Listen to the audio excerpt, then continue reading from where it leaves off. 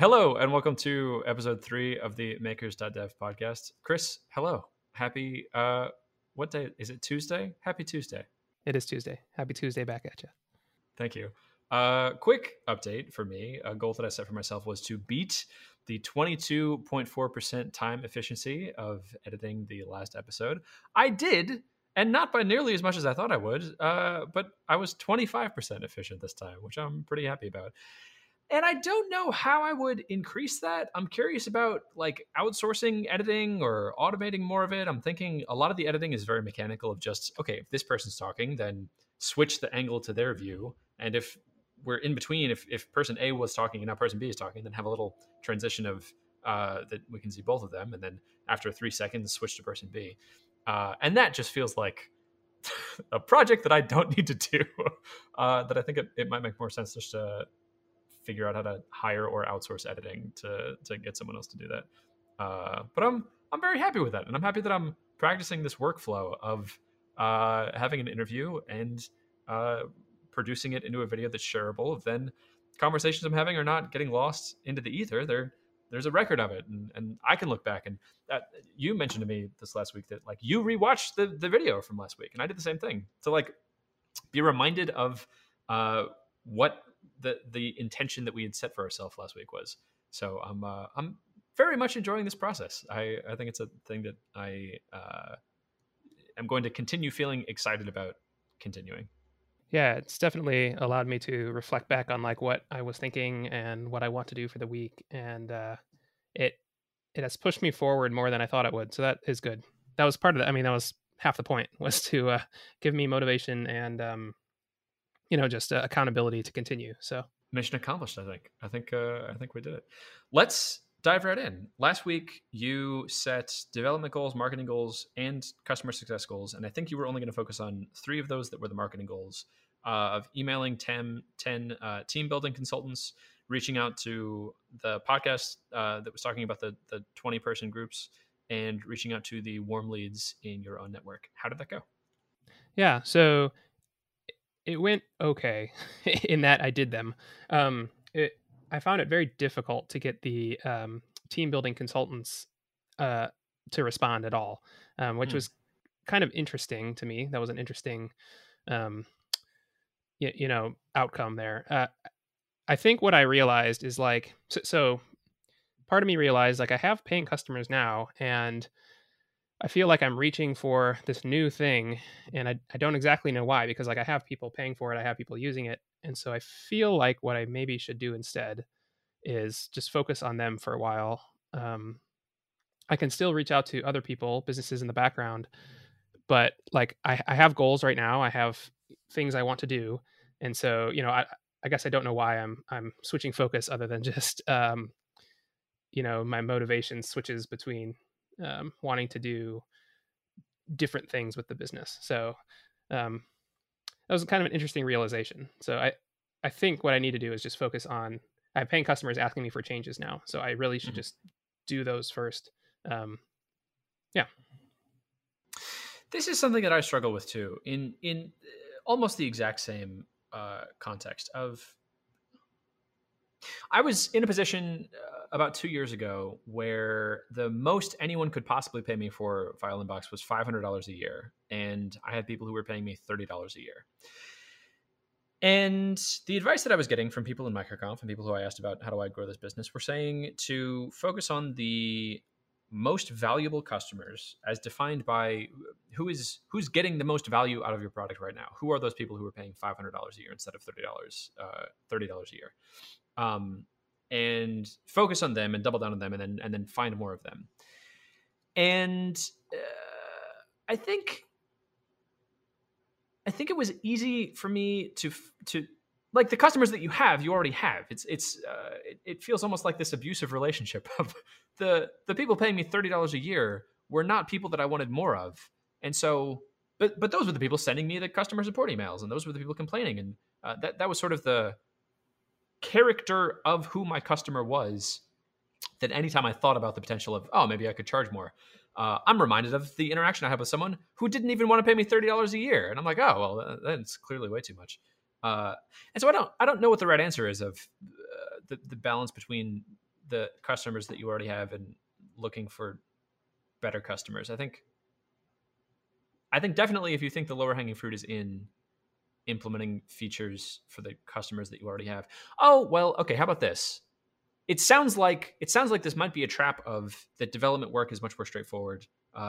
Making new features makes so much more sense than doing marketing or figuring out how to reach out to the team building consultants. I'm curious if you turned your attention to the people currently using Marketplace with the goal of how could you be making more money? What do you feel like there's a very straightforward path to you could implement features A, B, and C, and you would be making this much more money, or this cohort of people would be much more willing to pay for their premium features? How are you contextualizing that? So part of the reason I want to focus on who I'm currently serving is because I feel like I have a path towards getting more people able to pay me more money, even with just the people who are already my audience, basically, for that. So private groups is a big one, which we've talked about. But there are also, in the future, I think I want to divide between like sort of this basic events kind of model and more community focused model, which is kind of where I was going with the business offering anyway. But I think I can get there through the community route faster and through my current audience. So to explain that a little bit, like basic events is just like Meetup, essentially. You have a group and you have events. But more community focused tools are like there's a new startup called Circle that has come out. There's Discourse, which has been around forever. And then people use Slack and Discord and stuff for that.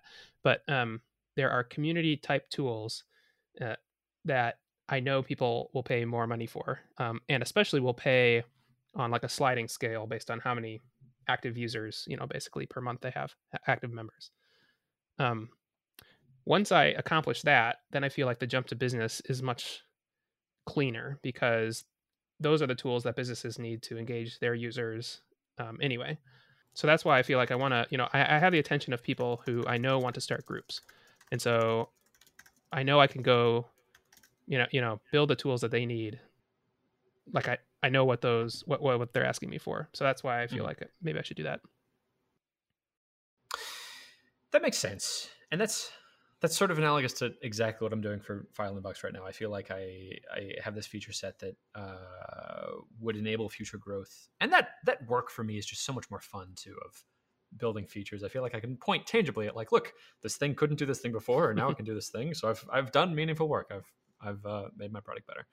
And I see your mentality of ultimately you want to be jumping into business, and there's a core set of features that your current customers are asking for that they would pay for, like private groups, that are necessary preconditions for getting more valuable customers on business. Yeah, that makes sense to me. I do. To be clear, I know that I'm avoiding the work of talking to people. So I do recognize that. But it's also like it's work that I know is going to be need to be done anyway. Like I don't have to talk to people to know exactly, or like I have to talk to people to know exactly what they're going to need. But I do know the base set of features that they will need because there are already products that do those kind of things, like Circle and Discourse. Can we do both? Can we talk to customers and be implementing these features? I'm thinking of something like maybe can you pre-sell the features that you're thinking of making? So before you've even done the work for them, that people are going to buy them. I'm thinking of something cheeky, like maybe either you send out an email or you include a little banner on the bottom of any notification email that people get of like, hey, we have private groups in beta. You don't actually. you haven't written the feature yet. If you would like to be part of the beta program, upgrade to the paid plan, and we'll put you on the priority wait list so that you'll be one of the first people to get access to the feature. Not lying, not saying it's already made, but like implying that this is a thing that already exists. And then, how many users do you have right now? How many people can we be playing with? There are 400 or so people who have started a group, and most of them have, abandoned it. So yeah, about 400 that I could go Okay. talk to, and I have more on a list. I have another 500 or so on a list who said they were interested in receiving updates. So Interesting. Uh, okay. Well, I guess you can't go badly either way then. Like, yeah, private group seems like the premium feature to go with. Hmm. What I would love to prevent is the trap that I fall into of thinking that there's a set of features that I need to build before I can do marketing. I may be in that trap right now. I'm not sure. And then I put a bunch of work into doing those features, and I don't want to finish them because finishing them would mean that I don't know what to do next. So I sort of just get caught in the weeds of endlessly polishing whatever the feature set is. Um, and then once I do actually launch it, I'm incredibly disappointed because I had these huge expectations of like, this is the feature that's going to get everyone to use my thing and love it. And then I launched it and like no one cares. Uh, and I've somehow deluded myself into thinking that was the thing that would make the difference. Um, so I think that's the trap that I would love to try to steer you away from is like, can you know for certain before you make a feature that that's a feature that's actually going to move the needle, that's actually a feature that's important to people. And I don't know how I would gain that certainty. If private groups are a thing that's just like trivially easy to make and you would enjoy implementing it, and it's a thing that you know you'll need eventually, then like, yeah, I guess go for it. That's you, the worst case is that you enjoyed doing some development work and people don't find it as useful as you thought it would be. But that's fine. You enjoyed it and you made the product a little better. If that's work that you don't necessarily enjoy that is then stopping you from doing things that would actually be growing the company, I think then it would make sense to be reallocating attention somewhere else. yeah, that's a good point. I should think about. Yeah, I mean, I should just make sure that I'm still talking to people and that I'm not. Yeah, the trap is building features, right? Because it's easy. So yeah, I just Yeah. as long as I'm. I love building features. It is so nice. It is because you can just build it and stuff works, and yeah, that's nice. Yeah, okay. So I'll think about this week. This week, I'll think about how, like, what metrics or what can I do to prevent myself from just building things that I want to build, and then also make sure that I talk to enough people. Yeah. Okay, cool. So goals for you for next week. What are you thinking? Where would you like to be a week from now? Yeah, so I still want to. I had the feature that I haven't built yet, which is I want to combine all my email lists in one place in the app so that I can send like progress updates and stuff. I think that would be useful for things like emailing all the group organizers that ever made a group and say, we have private groups coming. Click here if you want to, be on the launch list or something. So I know I need to do that, and that's kind of a marketing type thing. That'll help a lot. And then before private groups, I have about a half dozen little things that I want to get done. So they are things that I know need to get done. So I should probably do those before I launch into the next big thing. So call it a half dozen little things. And then one thing we can talk about this after your update if you want, but I have felt procrastination very hard this last week. Part of it is, so I finished up my consulting gig mostly, so that's good. But it's just like the drain of that going. U.S. just had their elections. COVID might have a vaccine, so that is interesting. Yeah, I don't know if you've heard that news. Pfizer said that, so it's good. But yeah, it's been a big week for a lot of reasons. Also, I'm still soundproofing my office, so I still have that going on. Yeah, so we can talk about all that later. But I would like to get out of the kind of procrastination funk that I've found myself in recently. That is something that I have thought so much about. I think my entire professional career has been focused in different ways on how to get myself to do the things that I want to be doing in the long term. Fighting the joke is hard work pays off later, procrastination pays off right now. Fighting this impulse in myself to do the things that I know I want to be doing in the long term instead of slipping into the much easier YouTube for me. There's a thing I'd like to talk about again this week. Of it's in the moment, if I haven't made every effort possible to make it easy to do the thing that I want to be doing, entropy just pulls me down into getting nothing done and slipping into entertainment and things that when I look back on how I spent my time for the week, moments when I was focused on things that were not progressing my long-term goals, I regret. Those are, it's sort of like the way that things had to be. I think I'm processing like the feeling of guilt and shame about that in a much more healthy way than I used to.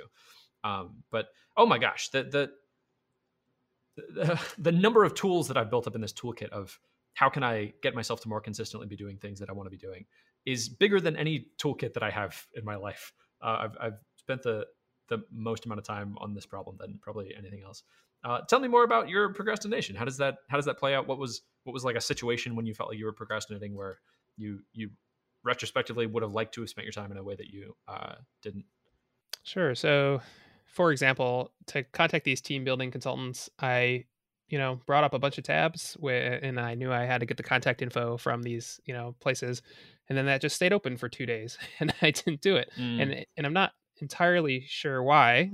That's like I need to process through why that happened, but I think that's a feeling that probably everyone has felt at some point. Like you have a task, it won't take very long, you know what to do, and you just don't want to do it or can't do it for some reason. Yeah.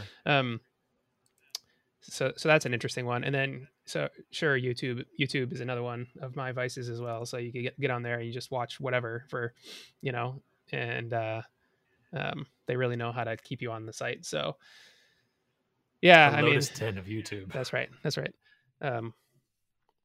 So yeah, those two things, like sometimes I have work I know I need to do and I know how to do it and I just don't want to, and I'm not quite sure why. I would rather be doing other stuff like development instead of talking to people, right? Or it's like I get sucked into doing something like YouTube, and then eventually a couple hours go by and I have done nothing. Yeah. The situation you're describing is something that I have lived through. I feel seen. Yes, this you set up the whole thing, you do it perfectly, and then you're just staring at it and become frustrated with yourself that you're not like taking the action that you think you've made incredibly easy.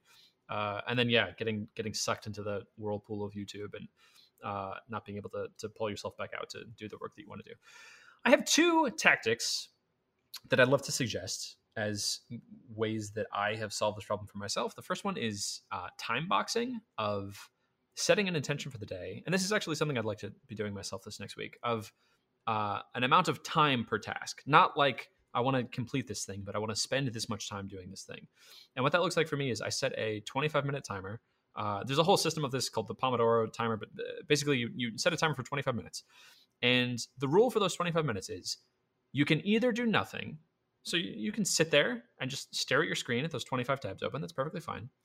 Or you can work on the task that you've defined for yourself. If this is what I want my focus to be for the next 25 minutes, I want to be contacting these people in each of these tabs. And that's it. If you want to go to YouTube, the 25 minutes doesn't count. You have to reset the timer. If you get distracted and you answer a phone call or you step away for 2 minutes, so you have to go to the bathroom, it doesn't count. You start over. That is so difficult to do. And it sounds so simple. But I was horrified when I first started doing this, of like the number of times my attention is pulled away. Of any time I get stuck or I don't know what the next thing to do is, or I feel frustrated or I feel angry, my brain was just saying like, oh, well, we can just go to YouTube. Or at the time it was Reddit. I had a huge problem with Reddit.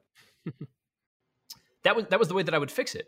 And so having this very simple rule of like, no, 25 minutes, that's not that long. Look at the timer. Only 17 minutes left. And then after those 17 minutes, then we can go to Reddit. But for the next 17 minutes, I can only do this thing, or I can do nothing. I can sit here and just sort of sit in this space of not getting anything done, and that's okay. That's part of it. And that has transformed my relationship with that category of task. It's made it much easier and more straightforward to be able to push forward on things that I want to do. Because the deal that I make with myself feels very reasonable. 25 minutes on the thing, yeah, that's hardly that's not even half an hour. And then after that, I get to do whatever I want. Great. I'll just push the YouTube and the Facebook and everything else out 25 minutes, and we'll do this, and then I can feel good about myself, and I can feel good while watching YouTube instead of feeling guilty. So that's the technique number one. Technique number two is something that I picked up from Tony Robbins' book, Awakening the Giant Within, that I'm so angry works. It's this idea that after you do a task that you feel anxious about, or there's some sort of negative feelings in this. For me, the reason I suggest this is when I'm talking to customers specifically, something that I've worked really hard to work through is like, I have a lot of social anxiety around that of who am I to be reaching out to these people? I'm like, they're already paying me money. Why should they give me anything else? And why would they want to talk to me, even though I'm like trying to help them? And so I can leave those interactions with a very negative feeling. And I've recognized of myself now that I'm sort of this biological state machine. I try to go towards good feelings and run away from bad ones. And so the only thing that I need to do to hack my emotions so that I do the things that I want to be doing that I was feeling bad about, like talking with people when that makes me feel anxious, is celebrating after I do the thing, which sounds so dumb. And I'm so angry that it works. For me, it was answering emails. Was just like so difficult for me to get started, because it's sort of this Pandora's box of like, every time I click on an email, it could be someone saying that they want their money back and that they hate me and that I'm bad and that I should go walk into a forest, which I think means kill yourself. That was a thing a customer told me once that just like rattled around in my brain for months. And so if that's the only emotional state that I'm taking away from doing this task, my brain is now like, whoa, no. We don't want to do emails because that's when people tell us to kill ourselves. So we feel bad doing that. Let's walk away from it. But if I can link that instead with, every time after I do my emails, guaranteed 100%, I'm going to do a little dance in my chair and like listen to this song. And it works. And I'm so angry that it works. But like, that's just enough to push me over the activation energy of doing the things that I want to be doing. So those are two tidbits, two suggestions for things that you might try this week to help battle this eternal dragon of procrastination. Yeah, I've done Pomodoro before, and it's worked reasonably well. So maybe I should try that again. I have not done celebrations after doing things like answering emails. That's an interesting thing to do. It's a little bit like there's all the psychology behind like why you do things. And so, yeah, just like you said, if you always associate negative emotions with something, then you're not going to want to do that thing. So if you can associate positive emotions with it instead, then that's a powerful psychological kind of hack. So that's an interesting thing. Maybe I'll try this week. The other thing I found myself doing is I will switch between periods where I am very introspective and I think and don't get much done, and switch to like hyper productive mode where I do a lot. What I found in 2020 is I switched to that hyper productive mode less and less, which is part of the reason I have found myself getting less done this year, I think. And so I think if I switch back to things like Pomodoro to more like, if I find myself relying on my ability to switch into this hyper productive mode. And since I can't right now, I think that's when something like Pomodoro would help focus me more. I like that framing of hyperproductive mode. I frame that in myself as when I'm feeling more manic. And I have had periods of my life where I'm able to like launch a product in a night between like midnight and 6 a.m. I just bang it out. And I had a conception, I think, of that was the only time that I could be productive. And so I'm trying to optimize for that. But that is not a sustainable way to do things, because then mapping out, okay, yes, I got a lot done in this one night, but what did that week look like? And then what did that month look like? I sort of just like consolidated all my productivity into this little tiny, tight bundle. And then because it was so compressed, I didn't end up actually getting as much done as I thought I did. So I have shifted my mentality much more towards how can I be consistently doing things and how can I channel. I still go through sort of that manic energy of the hyper productive mode, but I've come to think of that mode as an opportunity to lay the groundwork for consistently getting things done in the future. So, if I'm manically excited about, I want to start a new podcast with my friend Chris. One way that I could harness that manic energy would be, let's record 10 episodes right now. That would be a way to do it. That's sort of like the tactic that I would have taken before when I'm just like blasting out all the work. from midnight to 6 a.m. And instead, I've started shifting that manic energy towards how can I create the system so that it makes it easier for me to do this in the future, even if I don't want to do it. So what would that look like? I take my manic energy and I set up a recurring calendar reminder so that I know I'm going to do it. And I lay out a plan of like the day before I need to write out the things that I want to be talking about with Chris. And let me research the platform that I'm going to use to talk with him. That's how I've started much more productively handling those super productive mode waves, and it's worked very well because I how much better is this podcast because we have it for an hour a week instead of 10 episodes that were all recorded in a 10-hour stretch. You get more out of it and are able to percolate more, and I feel like I'm able to better harness more of myself than I would in those manically productive modes. Yeah, that's good. Yeah, I need to think about that, figure out how to apply that to my situation. I'll add that to my list of tasks this week. I'm excited to hear your updates for how your productivity and procrastination goes this week. All right. How about you now? So last week you wanted to get File Inbox to a point where you could upload files through serverless architecture. How'd you do on that goal? I did it, and it was I won on a technicality. I sent you the site, and you very justifiably were like, "This looks broken," because there's a button there that says "Upload Files," and when you click the button, nothing happens. But rest assured, it sure is moving through the serverless architecture. I'm medium happy with that. But in doing my time evaluation for where I spent time last week, I only spent 141 minutes on my primary task. Even after we had the conversation about that, I wanted to be spending more time on that. We had the conversation about my time tracker and spending time on that, and you were like, I don't know, Christian, use that like as a reward after you've done File Inbox. You know what I did not do? I sure didn't do exactly what you recommended. I wish I had. I got caught up in this energy of mania of like, I have all these feature ideas for things to do to improve my time tracker. I was so shocked seeing these numbers. I spent 144 minutes on File Inbox, the main thing that I wanted to do, and the entire week. Like that's not that much time. I spent 200 minutes on the time tracker, not even trying to do that, just like for fun as doing it, which is the same amount of time that I spent on YouTube. I spent more time on YouTube than I did on my primary task. I'm incredibly frustrated, and so I think my goal for this next week is to shift from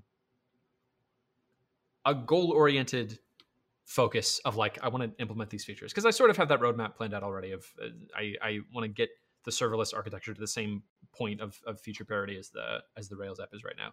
Instead, I'd like to spend more time next week on File Inbox. So last week I spent 141 minutes. I would like to next week spend at least 180 minutes on File Inbox, marching towards this goal of feature parity with the main site. And that feels very attainable. I have surgery tomorrow, so that's going to knock me out for a few days. But like, I can do 180 minutes in a day. That's not that much time. So hopefully, I blast past that goal. That's what I'm thinking about. How do you feel about that? Yeah, I think that's good.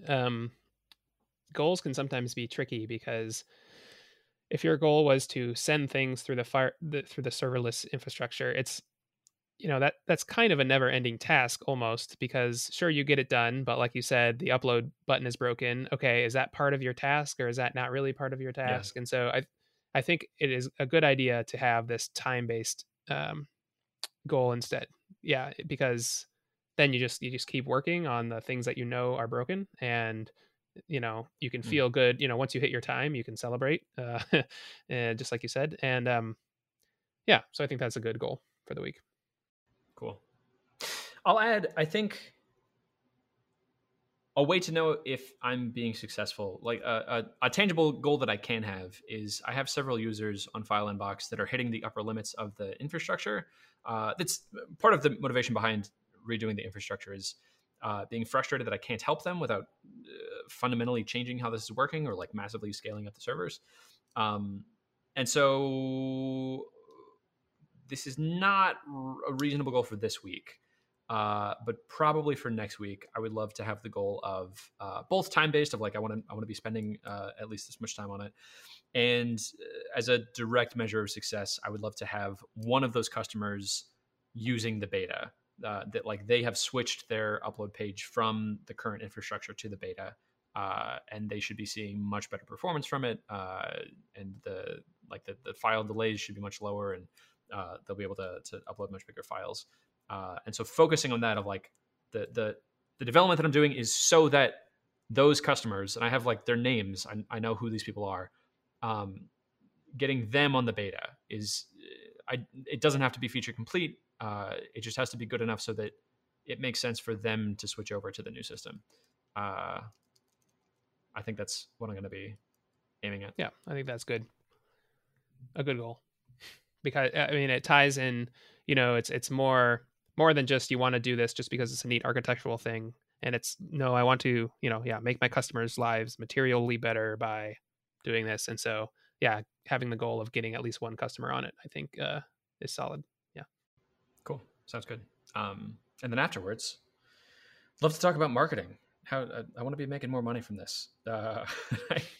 I'm sort of frustrated that I'm even spending any effort on this. Of like, I think if I were approaching this with the mentality of how can I make money and how can I make more money quickly, I would just use the current infrastructure and just deal with the limitations and work around them. But I need to. I want this to be good. It's the perfect file inbox, and I in trying to balance product market fit with founder market fit and like founder product fit, I want this to be something that I enjoy working on, and I feel like I'm sort of in a place that's comfortable enough financially that I can afford to be doing this, and at the same time I feel sort of consistently frustrated with myself that I could be helping a lot more people, and money's sort of a proxy of how effective I'm being at helping more people. So I'd like to be like within a month. I would love for this transition to be done. This is something that I've been kicking around, and I would love for my full attention to be on how can I be making more money with this, now that I've done the groundwork necessary that I can feel good about bringing more people on. So that's a thing I'd love you to pull me back on. I see this being a project that I think I could very easily get caught in the weeds of just trying to make it perfect and never going forward. But I need to maintain sight on the reason that I'm doing this is so that I can move into marketing. Yeah. Yes. Yeah, so, we alluded to that. Was yeah, maybe it was last week, where I said you're kind of using this as an excuse to not do the marketing, right? But at the same time, like you said, you have to like what you're working on, and if you really, if this is the thing that's stopping you from doing the marketing, then sure, do this first, and then we'll do whatever comes next for marketing wise afterwards. And I think that's okay, right? Cool, sounds good.